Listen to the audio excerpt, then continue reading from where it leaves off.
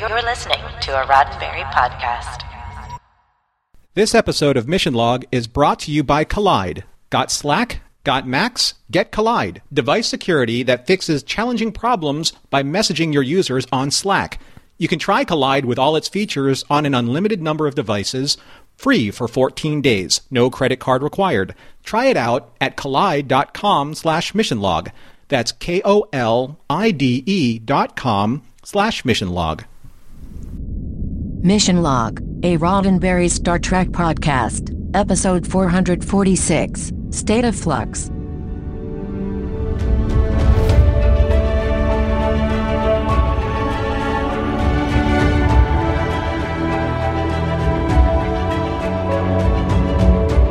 Welcome into another episode of Mission Log, a Roddenberry Star Trek podcast. I'm John Champion. And I'm Norman Lau. Each week on Mission Log, we take a deep dive into an episode of Star Trek, examining it for morals, meanings, and messages, and seeing if it withstands the test of time.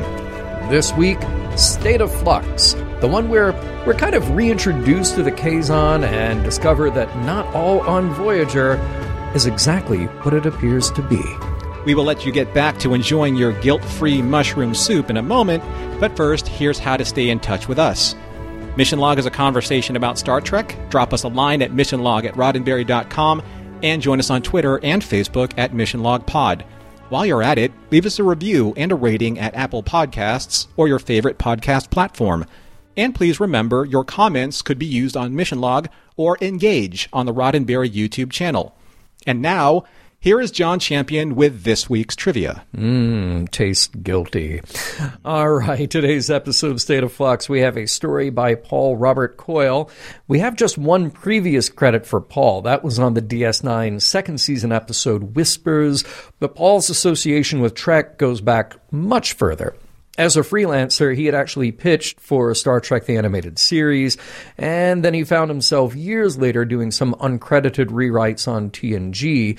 This is his only other credited Trek story, but Paul has a long career as a TV writer, showing up on multiple episodes of Xena, Hercules, Jake and the Fat Man, and many, many others. Now, about the pitch for this particular story, Paul had the idea way back as Voyager was just getting off the ground. He's the one who found the angle for Seska, and wisely, the producers on the show, namely Jerry Taylor and Michael Piller, decided to hold it back a little until there were a few more episodes in, once we had gotten to know the crew a little better. They thought that the reveal would have much more impact that way. Now, Chris Abbott, also a writer-producer who was doing some freelance work, got the teleplay credit on this one. He had a background working on shows like Little House on the Prairie, and Magnum P.I., and many soap operas. This is his only Trek credit, but really we have to look back at Michael Piller, who did what he did very well, which is fleshing out the character details. He is the one who deepened this story by adding some background for Seska and Chakotay, and, well, stay tuned. This was directed by Robert Shearer. We haven't seen Robert's name in the credits in a while. He directed 11 episodes of TNG, going back to the second season with the, incredible The Measure of a Man. And he had just one credit on DS9. That would be Shadow Play from that show's second season. He got a start as a performer in the early 1940s and switched into directing by the 1960s, racking up a huge number of TV credits, no less than 30 episodes of Love Boat, and he did manage to squeeze in one episode of Kolchak, the Night Stalker. You're welcome. He'll be back for one more Voyager episode in the director's seat. Now, I love a good location shoot, especially when that location is just a couple of miles up the road from Paramount. That's Bronson Canyon that we see in the opening of this episode, frequently used in Star Trek and any number of TV shows and movies. We get some location shooting here without breaking the budget, since the majority of this episode takes place on our existing sets, with just a few exceptions, like seeing some Kazon stuck in their own hardware. Now, that was a tricky effect to pull off, so the production actually contracted with an outside vendor to help pull that off. And it's interesting, you see in interviews the producer saying, what we were really going for was that whole Han Solo stuck in carbonite look. So they wanted to replicate that a little bit when we see our poor, unfortunate Kazon. Let's talk about our guest stars. Welcome back, of course, to Josh Clark as Lieutenant Carey, and welcome back to Martha Hackett, taking the center stage as Seska. And we meet a new Kazon in this episode. Say hello to Anthony DeLongis as Kala. Here, making his first of 6 appearances on Voyager, Anthony is best known for what he puts together off-screen for what makes actors look good on screen and on stage. He is a weapons expert, a stage combat trainer, fight coordinator, and it's about guaranteed that you have seen multiple of the movies that he has worked on, training some of the biggest stars in the world, like, for example, helping Harrison Ford get back into the swing of things as Indiana Jones, wielding a whip, just as he did, by the way, for Michelle Pfeiffer as Catwoman. But Anthony is on screen a lot, too. And in fact, his genre performances go way back. You can catch him in the 1970s TV series Logan's Run and Battlestar Galactica. Fast forward a bit to find him in V, and later on, of course, Babylon 5. He has pretty much done it all, and he still is. John, I wanted to jump in here for a second to give us a crossover, an early crossover between a Voyager cast member and Anthony DeLongis in 1987 during Masters of the Universe. Oh, yes, of course. Our own young, adorable Robbie McNeil. He played Kevin. He played Courtney Cox's boyfriend. And there was a scene where Anthony DeLongis' character, Blade, tortures Kevin for information. So in a weird way, that was their very first Voyager crossover. Comes full circle.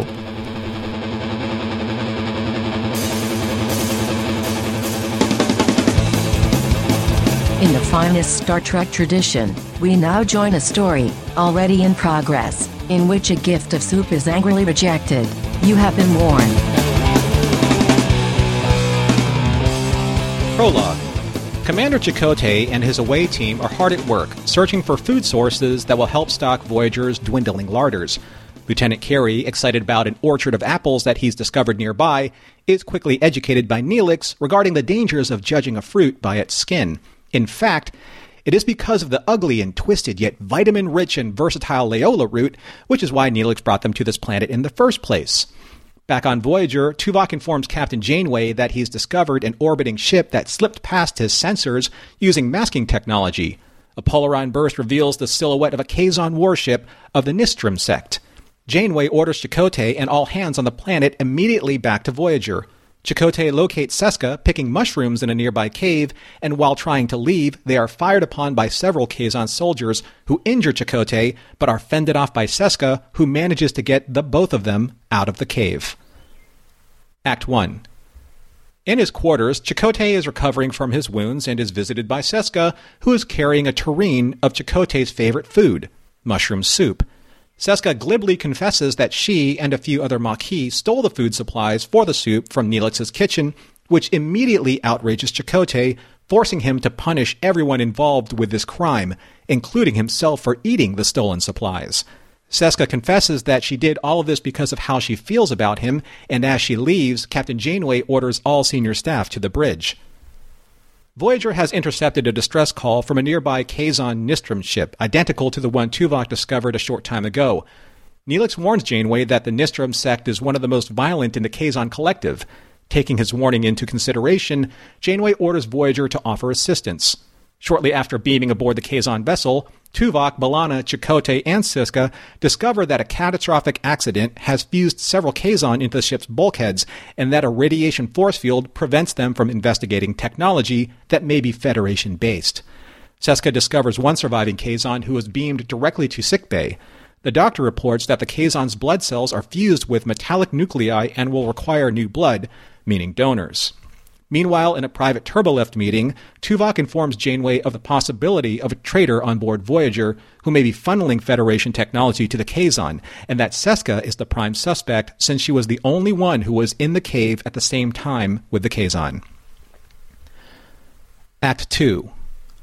Torres' engineering staff is hard at work teching the tech to try and retrieve the technology on the Kazon ship. Carey's plan is to create a maneuverable force field, a bubble to envelope the console from the radiation. His is the most viable plan, but will take at least a day for which to prepare. And yes, Captain Janeway, a day. As duties are assigned, Chakotay orders Seska to perform hers on the bridge. She's incensed at his decision, but he explains it's the only way to prove that she's not a traitor because he wouldn't recommend her for bridge duty if she weren't trustworthy. Trying to make sense of that double negative, Seska storms away from Chakotay and into sickbay, where she is now preoccupied with the bedridden Kazon. Kes, who is currently screening all crewmen for potential blood donors, asks about Seska's lack of hers in the database. Seska explains away that a rare Bajoran disease would make her donation useless anyway, but would return to donate a sample sometime later. While Tuvok and Chakotay continue their investigation into the possible stolen Federation console, Tom informs the captain that another Kazon ship is on approach and will reach them in just over 4 hours. And when it rains, it pours, as Harry informs Janeway that someone beamed over to the Kazon ship. It's Seska, who, over the comm system for all to hear, tells Chakotay that she's there to retrieve the console for the captain. Investigator Tuvok believes she may be there to destroy evidence instead. However, all of their speculation will have to wait, as Seska is transported directly into sickbay after being pulled out in the nick of time as her protective force field collapsed. Act 3. Lieutenant Carey is called into Janeway's ready room, where he is seated while flanked by Tuvok and Chakotay. Janeway reminds all in the room that Carey was passed over for promotion and that he may still harbor hard feelings towards B'Elanna. After vehemently defending his character and honor, Carey is dismissed, but not before throwing Seska under the bus, which still causes Chakotay to bristle at the thought of her being used simply as the proverbial Maquis wolf in Federation clothing. Back on the bridge, the Kazon ship makes contact with Voyager as First Maj Kulla of the Kazon Nistrum makes his presence known. Both he and Janeway agree to a truce of sorts as Kulla and his attaché beam over to Voyager to assess the status of the Kazon ship and its sole survivor. While in sickbay, the doctor is discussing how he is proceeding with his treatments. Kulla asks if he could have a moment of privacy with his kinsman, and before Tuvok could intervene, Kulla's bodyguard activates a hidden needle from his ring and injects the Kazon patient with some kind of neurotoxin, killing him instantly. Janeway has Kulla and his second escorted off Voyager, and if that wasn't problem enough for her, the hits just keep on coming, as Kes and the doctor tell the captain that Seska's blood markers aren't Bajoran, but are in fact Cardassian. Act 4. Beside himself with disbelief, Chakotay is struggling to come to the realization that Seska isn't who she appears to be. However, Tuvok reminds him that this isn't the first time Cardassians have cosmetically altered themselves to infiltrate enemy ranks. Chakotay needs to hear it for himself, and especially from her. Meanwhile, as Janeway prepares to send B'Elanna to the Kazon ship to finally retrieve the contraband technology, Maj Kulla threatens the captain with such an impressive act of bravado and aggression that Janeway can't help but eye-roll to the point of vertigo in response. In other words, her tactical response was enough for Kulla to back off. B'Elanna was able to quickly retrieve the console, return it to Voyager, and have it analyzed for structural markers that even identified the technology as having bioneural circuitry, which not only makes it Federation technology, but specifically Voyager's tech, and even more specifically, reconfigured as a food replicator. Later in sickbay, Chakotay confronts Seska about these two massive revelations that have been brought to light, of her being a Cardassian spy, and who has been secretly funneling Voyager's technology to the Kazon. Seska assures Chakotay beyond a shadow of a doubt that it isn't her, going so far as referencing Orchid's disease as the biological catastrophe she suffered as a child, which forced her to accept Cardassian bone marrow transplants to survive. Even so, Chakotay leaves Seska with the knowledge that both she and Carey are still under investigation, and that their logs are suspect and will be searched. After meeting with Tuvok in the causeway, Chakotay informs him that the trap has been set. Act 5. Nothing makes the time pass waiting for a criminal to make a mistake like a good game of gin. But when they finally get a hit on their surveillance logs, it appears that whoever is accessing and manipulating the inventory requisitions is using Seska's security codes. It appears that Lieutenant Carey is their prime suspect once again. When Chakotay returns to sickbay with the news of the true identity of the traitor, Seska is taken aback when Chakotay accuses her of being the actual traitor, that she was responsible for supplying the Kazon with technology, for covering her tracks, for falsifying logs, and in this case, logs that were manipulated from her sickbay terminal. Game Chakotay. The doctor is also summoned to testify that regardless of her tale about suffering Orchid's disease, Seska is in fact biologically Cardassian. Set Chakotay. At this time, Captain Janeway and Tuvok arrive to deal with Seska.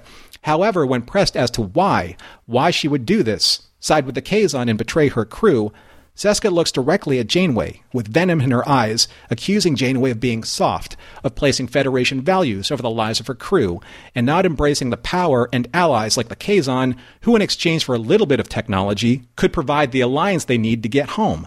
No matter, as Seska shows little concern, because with a command, she disappears from her medical bed via transporter beam onto a nearby Kazon ship. Janeway is informed that several other Kazon warships are also closing in, and she orders Voyager for an immediate retreat. Seska's day in court will have to wait. Match.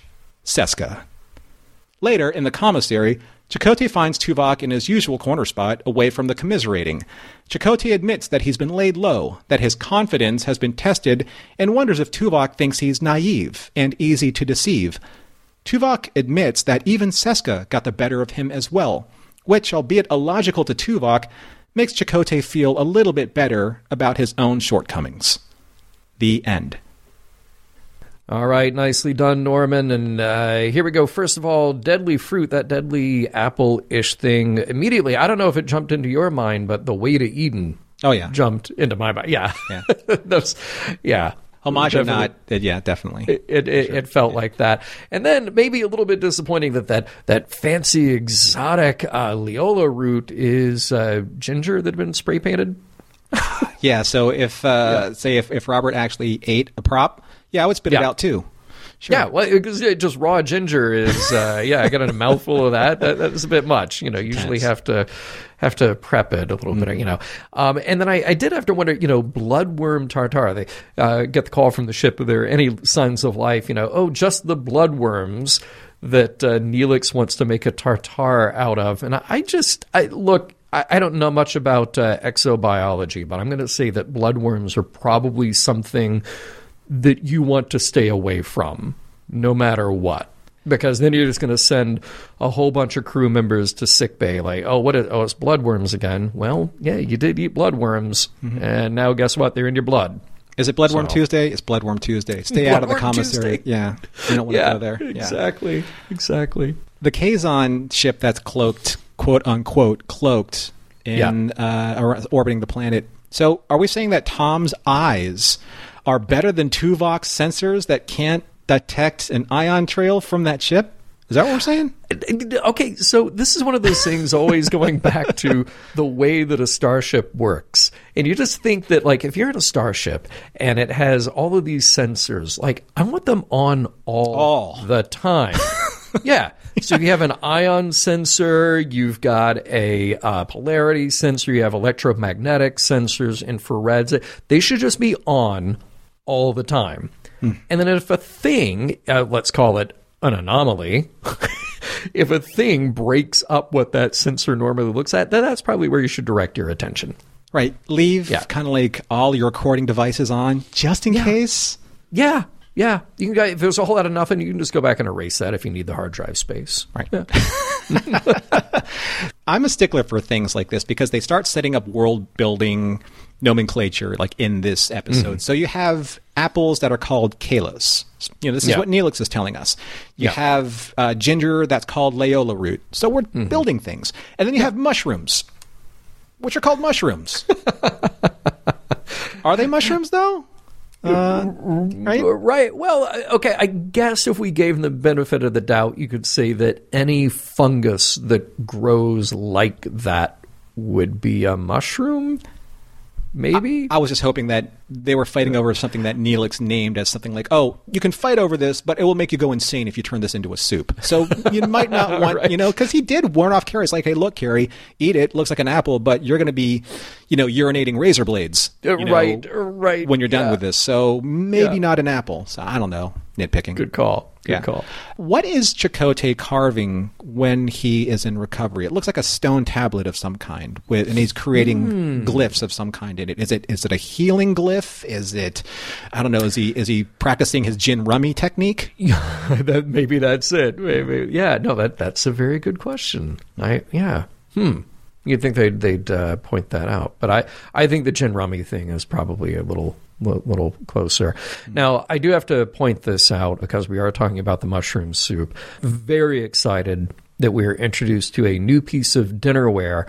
That is the space tureen. It is a tureen for soup from space. It is a space tureen. Now, normally, look, I would expect them to ladle that soup into some space bowls, but I do have to assume that those were space spoons that they're using to eat out of the space tureen. Supplied by Champion Catering, obviously. Yep, absolutely. Let me ask you this. Were you surprised at all about the reference to the prior romance between Chakotay and Seska, or especially that she had her eye on Kim? I mean, that could have just been a diversion. She was kind of throwing that out there to mess with him. But just kind of your gut reaction. How do you feel about that Seska-Chakotay reveal? I mean, there could have been something there. Going all the way back to Parallax, she even said that, we'll mutiny for you. So there's some kind of loyalty that's there. Maybe they were hinting at something there. But more surprisingly, how did she, if there is a relationship there, which seems to have been the case, especially the way that she kind of embraced him from behind, rubbing his chest in a very sensual way. Mm-hmm. If you know someone that well, then why don't you know that he would have been immediately upset about stolen food? If you know someone that well, yes, that's a part of their character. Yes. So again, no, 100%. Yeah, a little weird there. Yeah. I think we might come back to that. The soup is important here. The soup is important. Another thing that we learned here: a replicator without the right shielding, pretty dangerous. Kind of like, say, a microwave oven without the right shielding can be very dangerous. Or if you're reheating your soup with, say, like an aluminum foil top on it, that's no good. Like, at worst, you start a little fire. Well, I'd say at best, you start a little fire.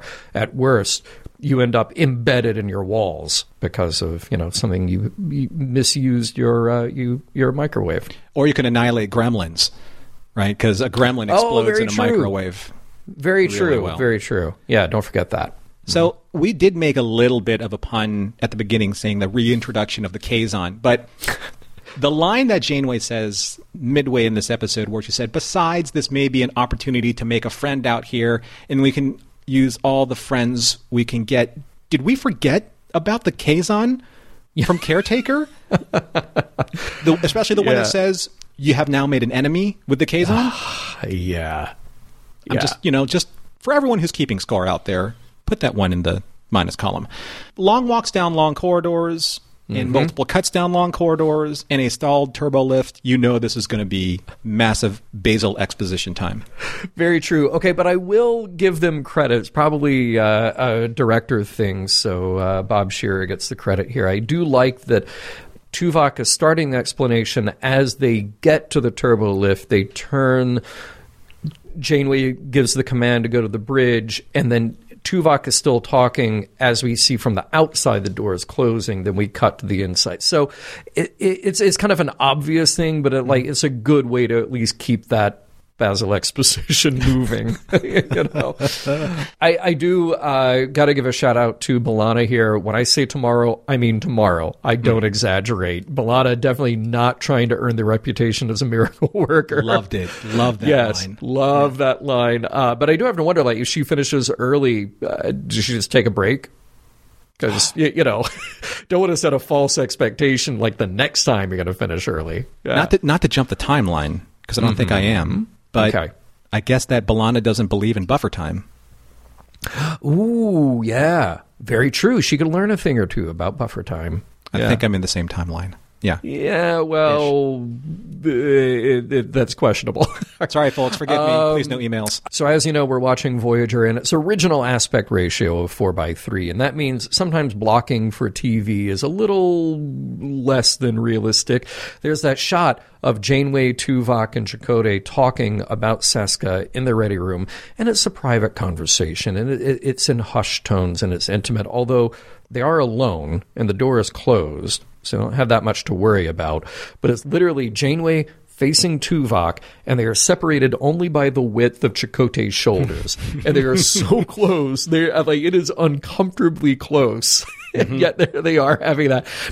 Three of us need to reenact that sometime, just so we can feel how uncomfortable that is to have a conversation like that. But then look, it can't be that quiet, because at a later point, they're out on the bridge, and they're just talking about it. Like, oh, look, hey, yeah, that's suspect. Right. You know? Yeah. It's odd, like, what happens behind Janeway's closed red room doors, because the blocking when Carrie came in for his interrogation, it's almost like a mob hit, right? Because you had, he came in and he kind of skulked in, sat down in front of Janeway, a la Godfather. Then all of a sudden you had like Tuvok and Chakotay flank him right at his chair, and you're like, wow, right? It's so uncomfortable, and maybe that's the point, but it was really cramped in the blocking on that scene. Yeah. Also, I mean, they made an impression that this was important, like him either confessing or trying to find information about stolen Federation technology in the hands of the Kazon, that kind of important. So, why not just mind meld with Carrie? Thank you. There you go. They did that to try and prove Tom's innocence in ex post facto. And, Inspector Gator Tuvok decided to dust off his mind meld fingers and go for it. Why not here? Why not now? Yeah. And, he, obviously Carrie can consent to that, and he's got nothing to lose because he's innocent, Right. Yeah, I do have to wonder, there was a fun bit of blocking and editing, a bit of a delayed reaction when that Kazon exposes his poison ring and goes in for the neck, Like, Look out! So, it's so weird. You see the cut to Tuvok, and then you see him pull the phaser, but then they're all just right there. Like, it's funny. They build the tension, and yet it feels very slow at the same time. It's so weird. It is. But I love it. Janeway is not super present in this episode, but when she is, oh man, does she just own the screen. And just her saying, "Get off this ship," just sends chills up my spine. Kate has delivery like no other. True enough. I love poison ring tropes. So seeing this was like interesting and fun and medieval in a 23rd century setting. Yeah. But here's the strange thing, though, and the funny thing, and I think it's the best line in the episode. So Chakotay says this to Tuvok: "You were working for her. Seska was working for them. Was anyone aboard that ship working for me?"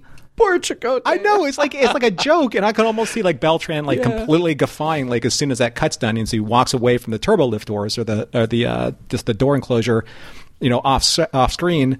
Yeah, but it's true. The poor guy he's just getting exposed for being, I wouldn't say negligent, but just being used. Right. That's terrible. It is. Now, I always get a laugh out of plastic surgery on Star Trek. I mean, I love how extensive and how convincing and how easy it can be. You just literally change somebody's species, The funny thing to me is you can also have blood from a different species as well. You could just, presumably, of course, it's all a lie here, but presumably, I got a bone marrow transfusion from somebody from a totally different species. So, it worked. It changed my genetic markers a little bit. Change your genetic markers. Oh, my God.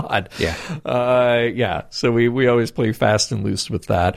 Oh, man, another Janewayism. I don't like bullies. I don't like threats. And I don't like you, Kala. Oh, God, she just chews that scenery in the most beautiful way.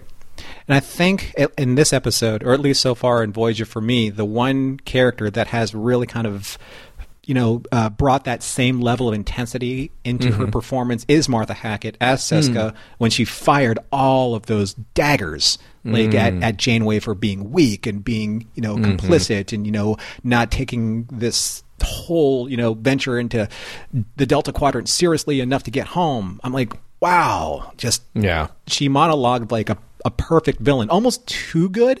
I'll bring that up a little bit later, but Okay. right now, I just love like her agency over her character and how convicted that she is. The conviction that she has with her dialogue is so good. It's Kate good, I think. Nice. All right, let's also talk about good and very interesting lines. Here's Tuvok. I was honest to my convictions within the defined parameters of my mission. Okay. For the second time now, even after you got the Janeway speech, Tuvok just knows how to play fast and loose with logic and, quote, truth, unquote.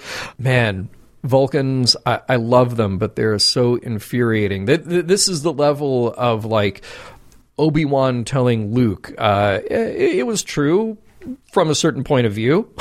Sure. You know? Yeah. Yeah. It was true. Just get on the same page with me here, and then you'll see how true it is. Right. But I do love his follow-up line in that. How may I be honest with you today? That is such a great line. We should all use that at some point. Maybe that should be on a T-shirt.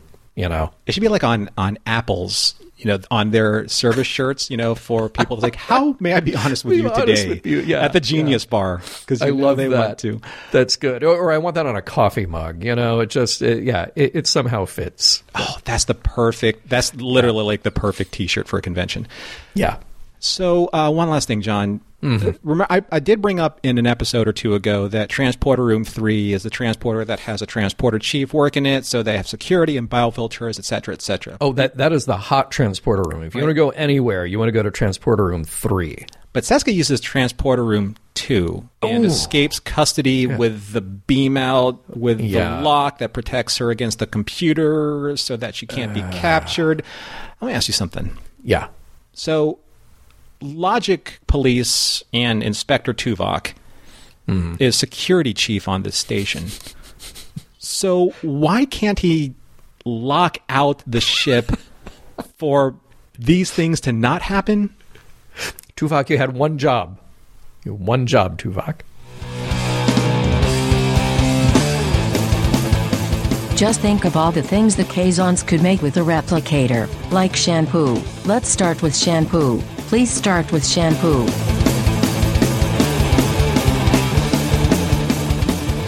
We'll get right back to State of Flux, but first a word from this week's sponsor, Collide.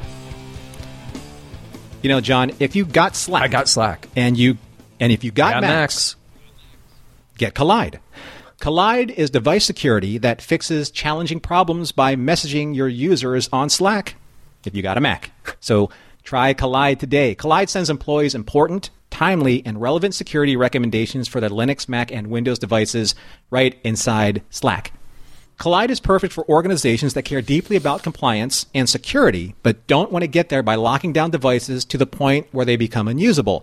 Instead of frustrating your employees, Collide educates them about security and device management while directing them to fix important problems. Think about how nice that is. You can just send a message, Slack does its thing, boom, and your employees get the message, and they don't have to bother all their IT people and go through a lot of rigmarole. So here's what you do. You visit collide.com/missionlog to sign up today. That's KOLIDE.com/missionlog.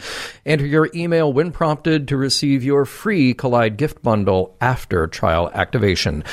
Now at Collide, they know that end users are IT admins' most significant untapped resource and the key to solving the most challenging to fix security issues, including, here's the top 3, okay, you ready?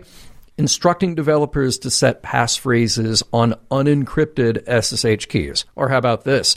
Finding plain text two-factor backup codes and teaching end users how to store them securely. Or, here we go, convincing employees to uninstall evil browser extensions that may sell their browser history. Those are just some of the many use cases not solved by locking down devices.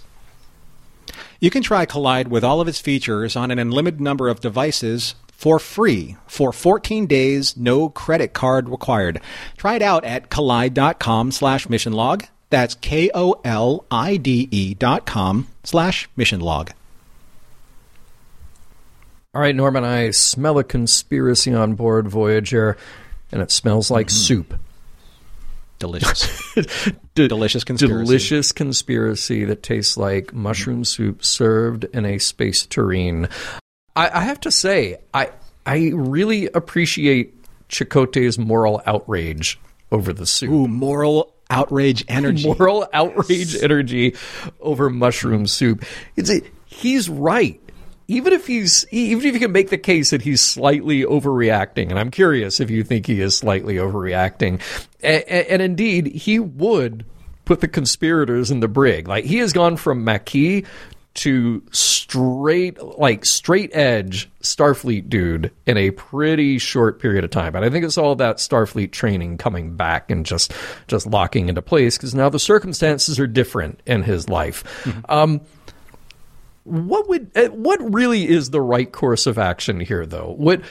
If he did that, if he threw a bunch of soup conspirators in the brig, does that send a chilling effect throughout the crew? Would everyone feel like their senior officers were humorless and out to get them over the smallest infraction? I mean, again, I'm on Chakotay's side here, but what is the right balance? It was such a strange reaction because up until this point, I'm not saying that he's wrong, and I'm not saying that there's a course of action here. Of course, there's a disciplinary course of action that can be taken, but it was so extreme because it was so out of left field.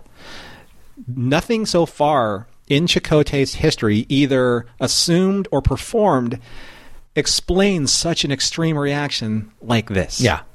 That's why it's so strange, because Chakotay could have easily have laid out the letter of the law of what he thought it was right during emanation, saying like, no, this is the Starfleet code of how we're supposed to handle first contact with this species, even though the species is dead. This is a graveyard. This is how I'm going to do it. If you don't, I'm going to bring you up on charges the Starfleet way.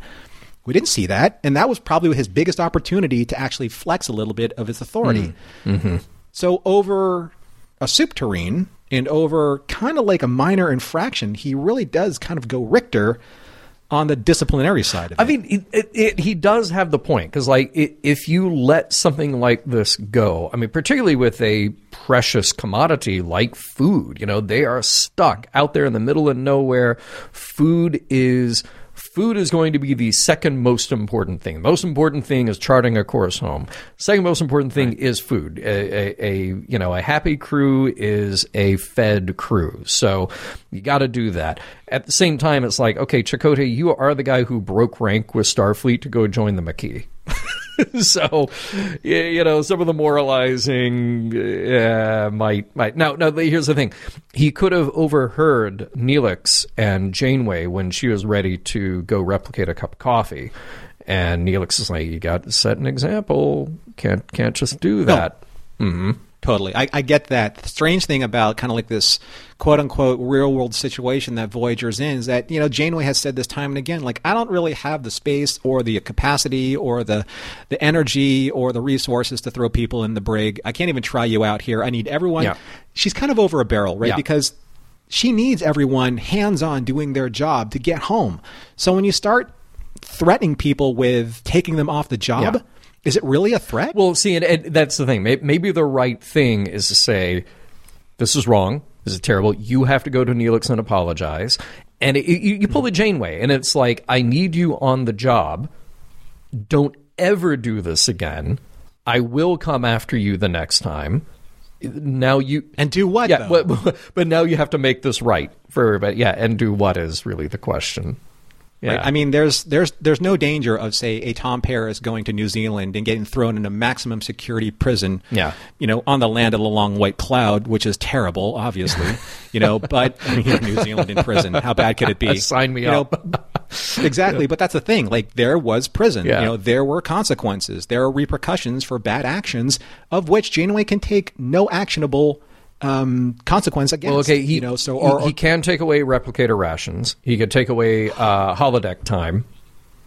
But what does that do? Well, they got to eat Neelix's crappy food. They got to eat that ginger root. That would be funny. You know what? I think that something would have been interesting. Like, away teams are essentially penalties against these infractions. Ooh, there we go.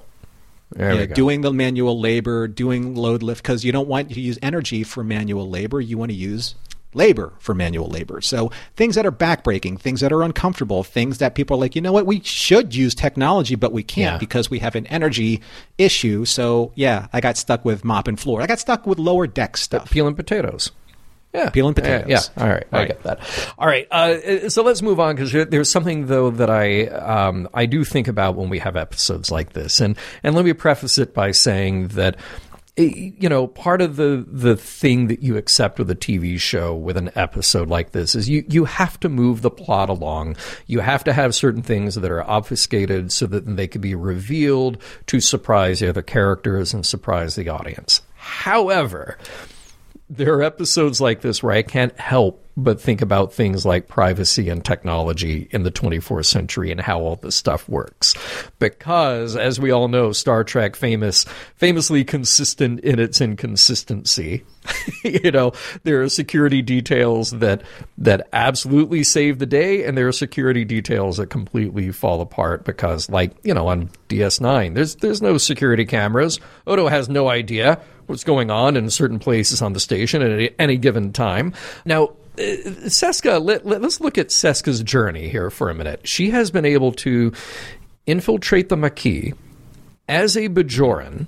Now, to what end exactly, I'm not totally sure, but whatever, she did.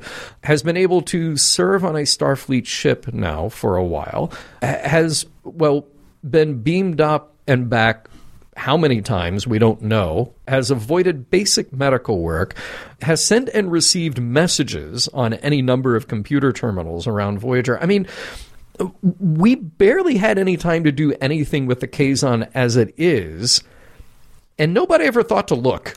Like this, you know, this kind of goes back to what you were saying about Tuvok and his negligence of the transporter rooms. It's like that one room 3 that is locked down. Like, man, you better hope that if anybody's doing anything illegal, they're doing it in transporter room 3. 1 and 2, we won't mention. There might be a 4 and a 5 that we don't even know about. You know. Party Central. Tuvok. That's where the soup is made. Yeah, Tuvok might even know about those, you know. So I guess you do have to, at least I do, I wonder about the protocols that are in place. So, you know, we've joked before about how seemingly anybody in a ship can just ask for personal logs. Oh, just play back that personal log for me. So what good then is it to have a personal log? You can delete it if it's yours, but apparently anybody else can play it back. And I guess in a situation like this, the Voyager computer doesn't automatically flag any communication that looks suspicious. And similarly, like with the transporter, like, I guess you don't look at those logs unless something goes wrong. So there's all this technology that can see so much, but I guess you don't have it automated to the point that it could red flag something, and you're relying on that people power to make a good judgment about what actually deserves attention or not. Yeah, these are kind of like these weird dynamics. Like we're applying kind of like what we think would be like real time responsibilities, you know, that are not being addressed. And I think that with the Seska character, I think that if we established her being a little bit more consistent with her espionage work, it would be a lot more believable when it comes to someone who is untraceable or knows how to get around protocols. But that's kind of like where I'm at with I think Seska is great. I think she's a great character. I think Martha Hackett is amazing. I'm a little smitten with her, to be honest with you. But the problem with Seska and the problem with what you're talking about is the inconsistency of how these are used as trapdoors to facilitate the plot. She's really well written in some cases and really terribly written in other cases. Yeah. I mean, think about it this way. Look how good she is with, like you said, being able to falsify information to get around and cover her tracks. She can falsify logs. She knows security protocols. She can lock out the security chief from his own protocols. And yet she can't change the database in sickbay to hide her blood markers when she had every opportunity to do it. She could have created the most airtight, locked down origin story that nobody would suspect ever. And she didn't. Right. Yeah, she did not. Well, okay, but look, this all kind of goes back to, well, this is really the central question of all of this. what actually is Seska's goal now?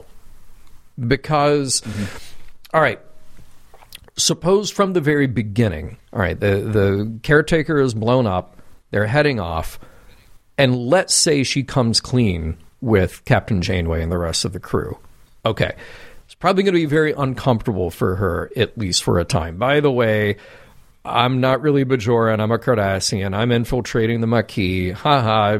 Joke's on you, Chakotay. Again, you got fooled twice. It's very... I'm so naive. Oh, God. It's very, very uncomfortable for them for a while, right? But apparently she's a pretty good officer, and she knows what she's doing on board. She's a contributing member of the team. So other than being angry at Janeway's decision, what does she actually gain? Because there's nobody. Look, the Kazon don't even have a transporter, or not a transporter, a replicator. So, right. What good is it? What does she actually gain by throwing in with them that isn't better served by what's happening on Voyager? So her goal here is a bit questionable. I mean, she can be angry. She can feel cheated by Janeway. She can feel resentment towards Starfleet. I get all of that. She's walking around with this huge chip on her shoulder, which is a smaller shoulder now that it's Bajoran and not Cardassian. But, Hey-o. I don't. This is at best a lateral move for her. At best.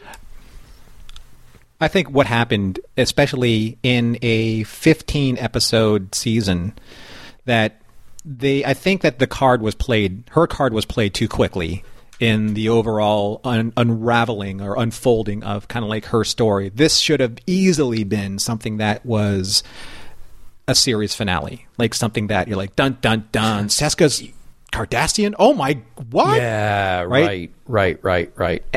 So I think that I don't know what's going to happen next, or I don't remember at least.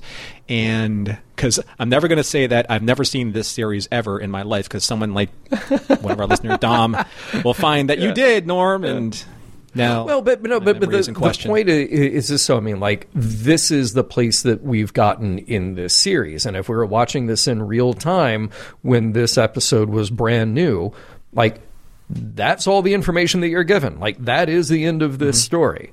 Now, right. Yes, of course, you can look ahead and you can see that there may be more to come, but that is a ways down the road. This is what we're given. This is where this character is right now.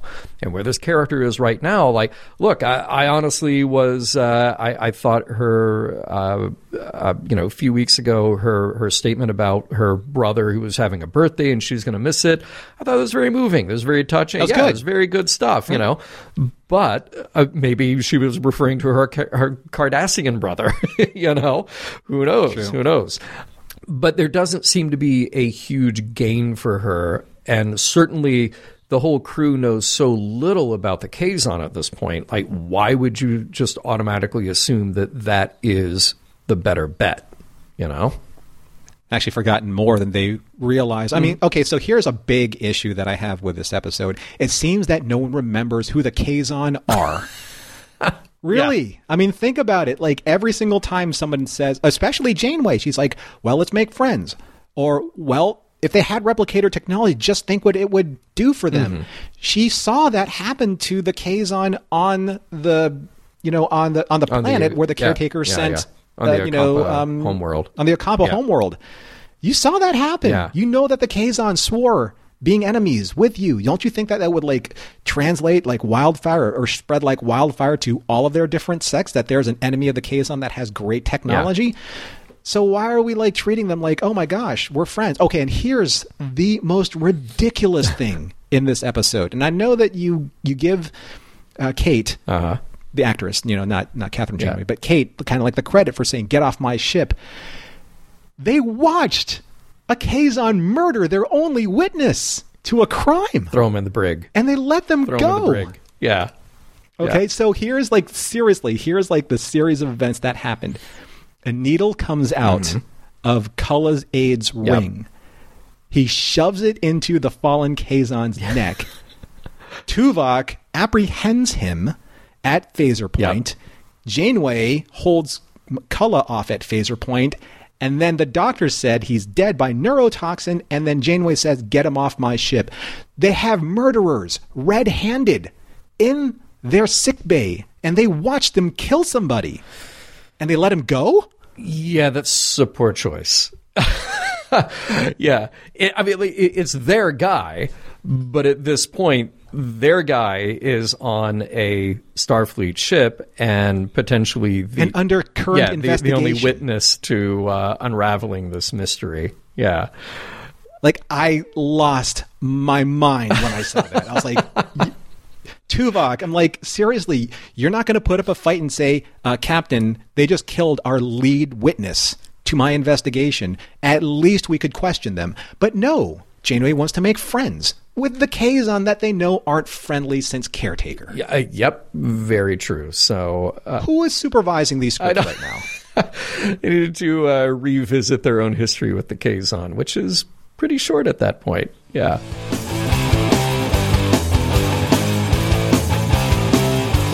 Mission log listeners, have you sent in your proof of purchase to get the Kazon secret decoder and killing people ring?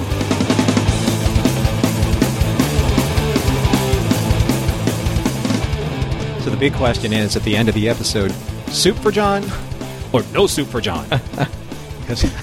Very true. No soup for me. We're at the end here. We're at the end of State of Flux. A lot of flux going on in this episode. Your mileage may vary, but at the end, as we always do, we take a look at it and see if the episode withstands the test of time, and then go even deeper and see if there are any morals or meanings or messages that we have learned from this episode. So, John, let's talk about State of Flux. Are you in flux? Are you satisfied with your soup if you got any? Where are we at? Well, kind of like what you said, Norm, what the flux is really, where we are with this. Yeah. Well done, sir. Yeah. Well done. Mm-hmm. I mean, look, when we ask the question, does this episode hold up? This is a tough question to answer, partly because for me, I don't know about your experience coming into this one, but I already knew that there was something up with Seska, but I didn't remember all the details. So maybe partly I'm looking at this and thinking, all right, the replay value on this episode is rather low, and that prevents me from making a really fair assessment of our singular question here, does the episode hold up? Now, that said, what I appreciate, where I can give them props, is that we've got another mystery episode, but this time it's actually relevant to the overall premise of Voyager. Now, you and I came down really hard on Ex Post Facto because it deserved it, but it was a whodunit, totally stripped of context of what makes Voyager unique. And that was partly the problem with that episode. There were many other problems, but that was a huge glaring problem with that episode. So now we have another Inspector Tuvok episode, but at least it feels relevant to the very unique plight of what's happening with the Voyager crew. My problem, though, is that it feels like their hands get tipped right from the beginning. And to me, anyway, I couldn't help but suspect Seska because there's all the obvious evidence pointed to her. So as a mystery episode, I don't know that it was really that satisfying. The performances are good. The direction is fine. But does it hold up? Okay, so now actually I'm going to defer. I'm not going to answer that question because I don't think I can. I'm going to ask that question to our audience. Mm-hmm. Did you, the audience, did you see the reveal coming, whether you saw it in the 90s or you're just seeing it now for the first time? Does that affect your enjoyment of the episode, the surprise element? Does that make you appreciate it more or less? Is it just me thinking the replay value is bad? If it holds up for you, is it simply because the characters are solid and there's a little more detail about their dynamic with the Kazon, or does it actually hold up as a script with a twist, a mystery to be solved? Because I'm honestly not sure. I don't know what the right criteria is for me, and I don't know how I can accurately say that it holds up, because right now I'm just sort of very ambivalent. It just feels like these are plot points that happened. We have this reveal about Seska. Nothing wrong with her. I agree with you. I think she's very good in this episode. And I appreciate that it is tied to the overall. I mean, you have a very good point. Granted that their whole relationship with Kazon, who we haven't seen since the beginning, they just seem to have kind of forgotten, forgotten what was going on. But regardless, at least it is tied to that. At least there's a callback that makes sense now. I don't know if I can accurately say if it holds up or not. But so what do you think? And then I leave that to our audience. Tell us how you would narrow down that question. I mean, we're very much on the same page here. And I think the issue with this episode for me is that it doesn't really do any one particular thing really, really well. I think that there are a lot of very serviceable dynamics here of a procedural, like the whodunit or the misdirection type of episode. There are times, though, it's so clumsily told because it's so obvious where your direction and where your attention is supposed to be that it really does take away from some of the subtlety that could be built up with revealing Seska's character. Martha Hackett, I think, is fantastic in this, but I also think it's because she is really embracing the mustache-twirling villain at the end. Her monologuing with Janeway was impressive. But at the same time, though, it's like, I'm going to tell you everything that I was able to do because you are all unable to stop me. It's a very James Bond villain type of way of expressing themselves before Bond stops the nuke or, at the 007 mark. We all know that trope. Right. So I think in the end, without really doubling down on what you said, I think in the end, there are so many interesting things that are happening that we just don't care about because they just don't really make an impact. And I think that it's too bad that Seska's reveal wasn't more of an impact, but you are so easily led down the path of, is it or is it not? The subtlety needed to be there for you to have that payoff in the reveal. And it wasn't. It was, it's Seska. No, it isn't. Yes, it is. No, it isn't. Yes, it is. Until, it is. Big whoop. Who cares, right? Yeah. But I think the thing for me that really does, it keeps me from saying, this is a great episode or this is an episode worth rewatching or, things of that nature. It's the way that they handled the Kazon. They just didn't handle the Kazon in a way where it furthered the Kazon's agenda. The Kazon were just, what did you say, John? They are empty costumes in search of characters. That's how I feel about the mirror universe. But right, so you're applying that to the Kazon now too. Yeah. Yeah, I think it's a brilliant way of, and I'm not saying that Anthony's performance as Cullen was, I think his Cullen is very interesting. It's just that they weren't building on the kind of threat that the Kazon were able to show in Caretaker, that they are coming, that they are out there, and they are going to be pushing this narrative forward, the threat that's following and chasing Voyager throughout the Delta Quadrant. But if you let something like a murder just go and not do anything about it, how much do you actually care about the dynamic between Janeway and Cullen? Right? Would that scene have potentially been saved for you if the Kazon fought their way out?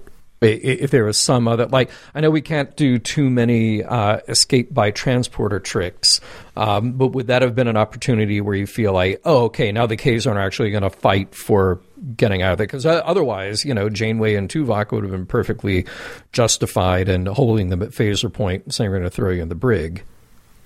I think it would have been better served if the crime was discovered after the fact, that instead of having great technology on their side, they have great subterfuge and guile. Cullen could have come in just being flamboyant and boisterous and peacockish to the point where it's so distracting, no one knew it happened. Got it. Okay, Until they were so far away, they were right under our noses and we didn't even see it happen. That's how dangerous they could have made the Kazon. Okay. Instead, it's like, hey, look, there's a knife. Stick. Oh, look, he's dead. Stick. Oh, look, we can't do anything but let them go. Yeah. Why do we care after that? Yeah. right? Yeah. I mean, they become basically, again, the mustache-twirling villains, and that gets old really quickly. Yeah.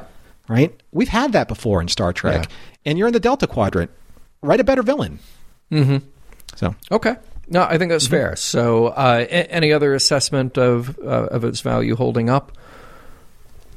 Not for me. Okay. I mean, it does kind of, it pushes a lot of plot points obviously forward. Yeah. But that does not make for a good episode. Yeah. Yeah. That's where I'm stuck. It's like it is a perfectly acceptable episode from a technical point of view.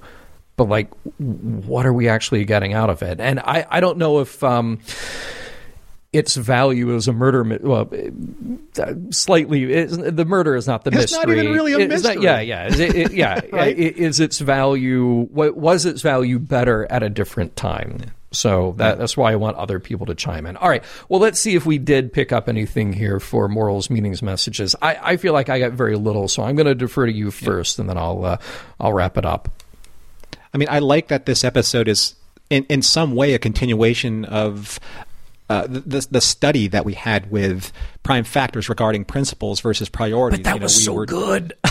I know, and I think that it was there. I think it's buried in here in State of Flux, and really buried, like really buried. But I think it's there because at the end, I think that Seska's monologue has a lot of value to it. Is Seska right? Yeah, okay. Right? Have Janeway's Federation principles misguided her to what she promised her crew at the very beginning to get them home? So I think that it's a really good follow-up to Seska's motivations, and it makes her character, that much more, complicated and complex. But again, here's the question, though, and I hate asking a question with another question, but I guess the only thing that this episode has really left us with are questions. Does Seska actually represent what we now in the 21st century, then when this episode came out in the 20th century, as humans would feel if we were forced to make the same choice? Is Seska actually wrong? Okay, so if she's operating under the purest motivation to get her crew home, is that the act of a villain? Of course, there are procedures and orders and chain of command. That's the Federation side, of the equation.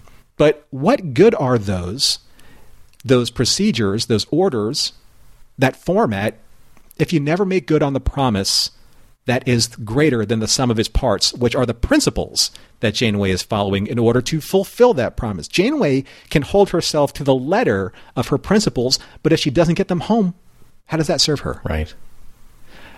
Consequently, or conversely, if Seska was able to actually make this treaty with the Kazon to get Voyager home, she would have been exonerated from her crimes. Because she did what she was supposed to do, and everyone would have hailed her as a hero and not a traitor. So the big question is, in the end, can Janeway speak for everyone on that ship when it comes to all of them following her letter of the Federation Code and living up to that standard? Or is that even realistic, showing that the journey is already showing these cracks in the system, a la Seska, that are maybe showing them, hey, you know what? There might be a different way of doing things.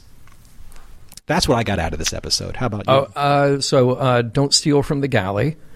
True. Misery loves company.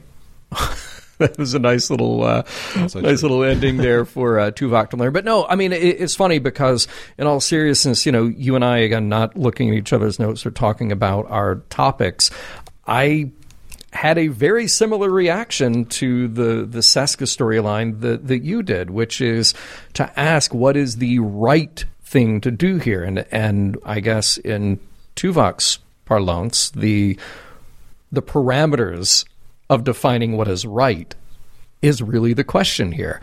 Oh, you're not going to let that one go. I can't. I wouldn't either. Yeah. So look, there are so many ways that Seska is wrong very clearly. She has lied about her identity. And again, we don't really know the details around that. She contacted a hostile alien. She traded technology. So there are so many elements that are wrong there. At the same time, who's to say that her plan wasn't somehow better?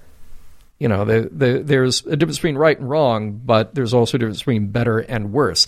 It's fair to question Janeway's course of action from the beginning, but it's wrong to lie about it and go behind her back. So was Seska in a position that she couldn't express those concerns because she's Maquis? Because Captain wouldn't listen to her anyway? I'm not putting the blame specifically on Janeway here, but it's a fair question to ask, given Seska's very strong drive to do something, to do anything other than what her commanding officer has planned, and in the service of getting everyone home, which, after all, is the stated mission of this captain and her ship. Let me ask you something, John. Sure. So in the nature of Federation principles, I mean, we're basically talking about, as they're out in the Delta Quadrant, the only thing that separates them from uncivilized species or acting uncivilized in their own respect are laws and principles and the governance of their character through those. Mm-hmm.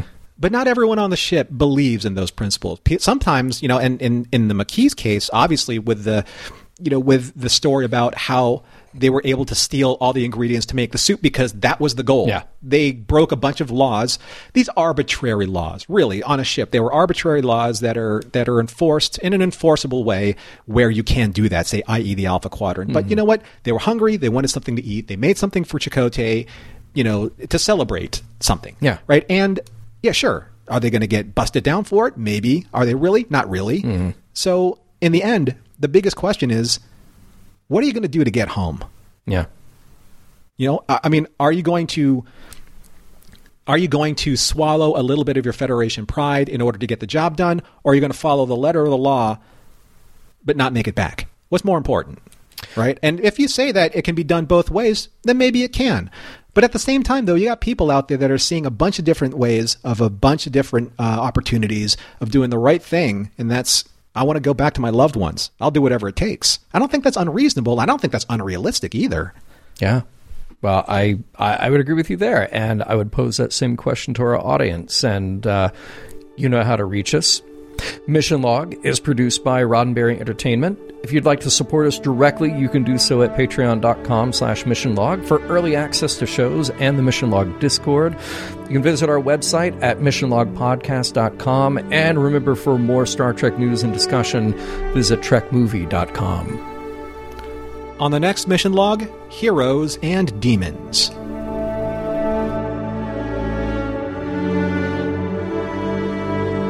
Some of the music for Mission Log provided by Warp 11, online at warp11.com. Special thanks to consulting producers Adam Brusky, Matt Esposito, Homer Frizzell, John Mann, Mike Richards, and Mike Schabel. I have analyzed the available data and I have a suggested course of action to make peace with the Kazons. Buy them some shampoo.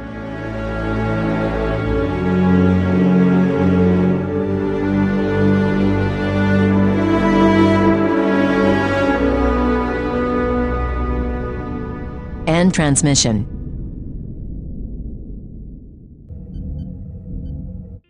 This is a Roddenberry podcast. For more great podcasts, visit podcast.roddenberry.com. When facing a family law matter, it can feel like an overwhelming and never-ending court process. It's vital to know that things will look better on the other side if you hire legal counsel with the skill and compassion to help.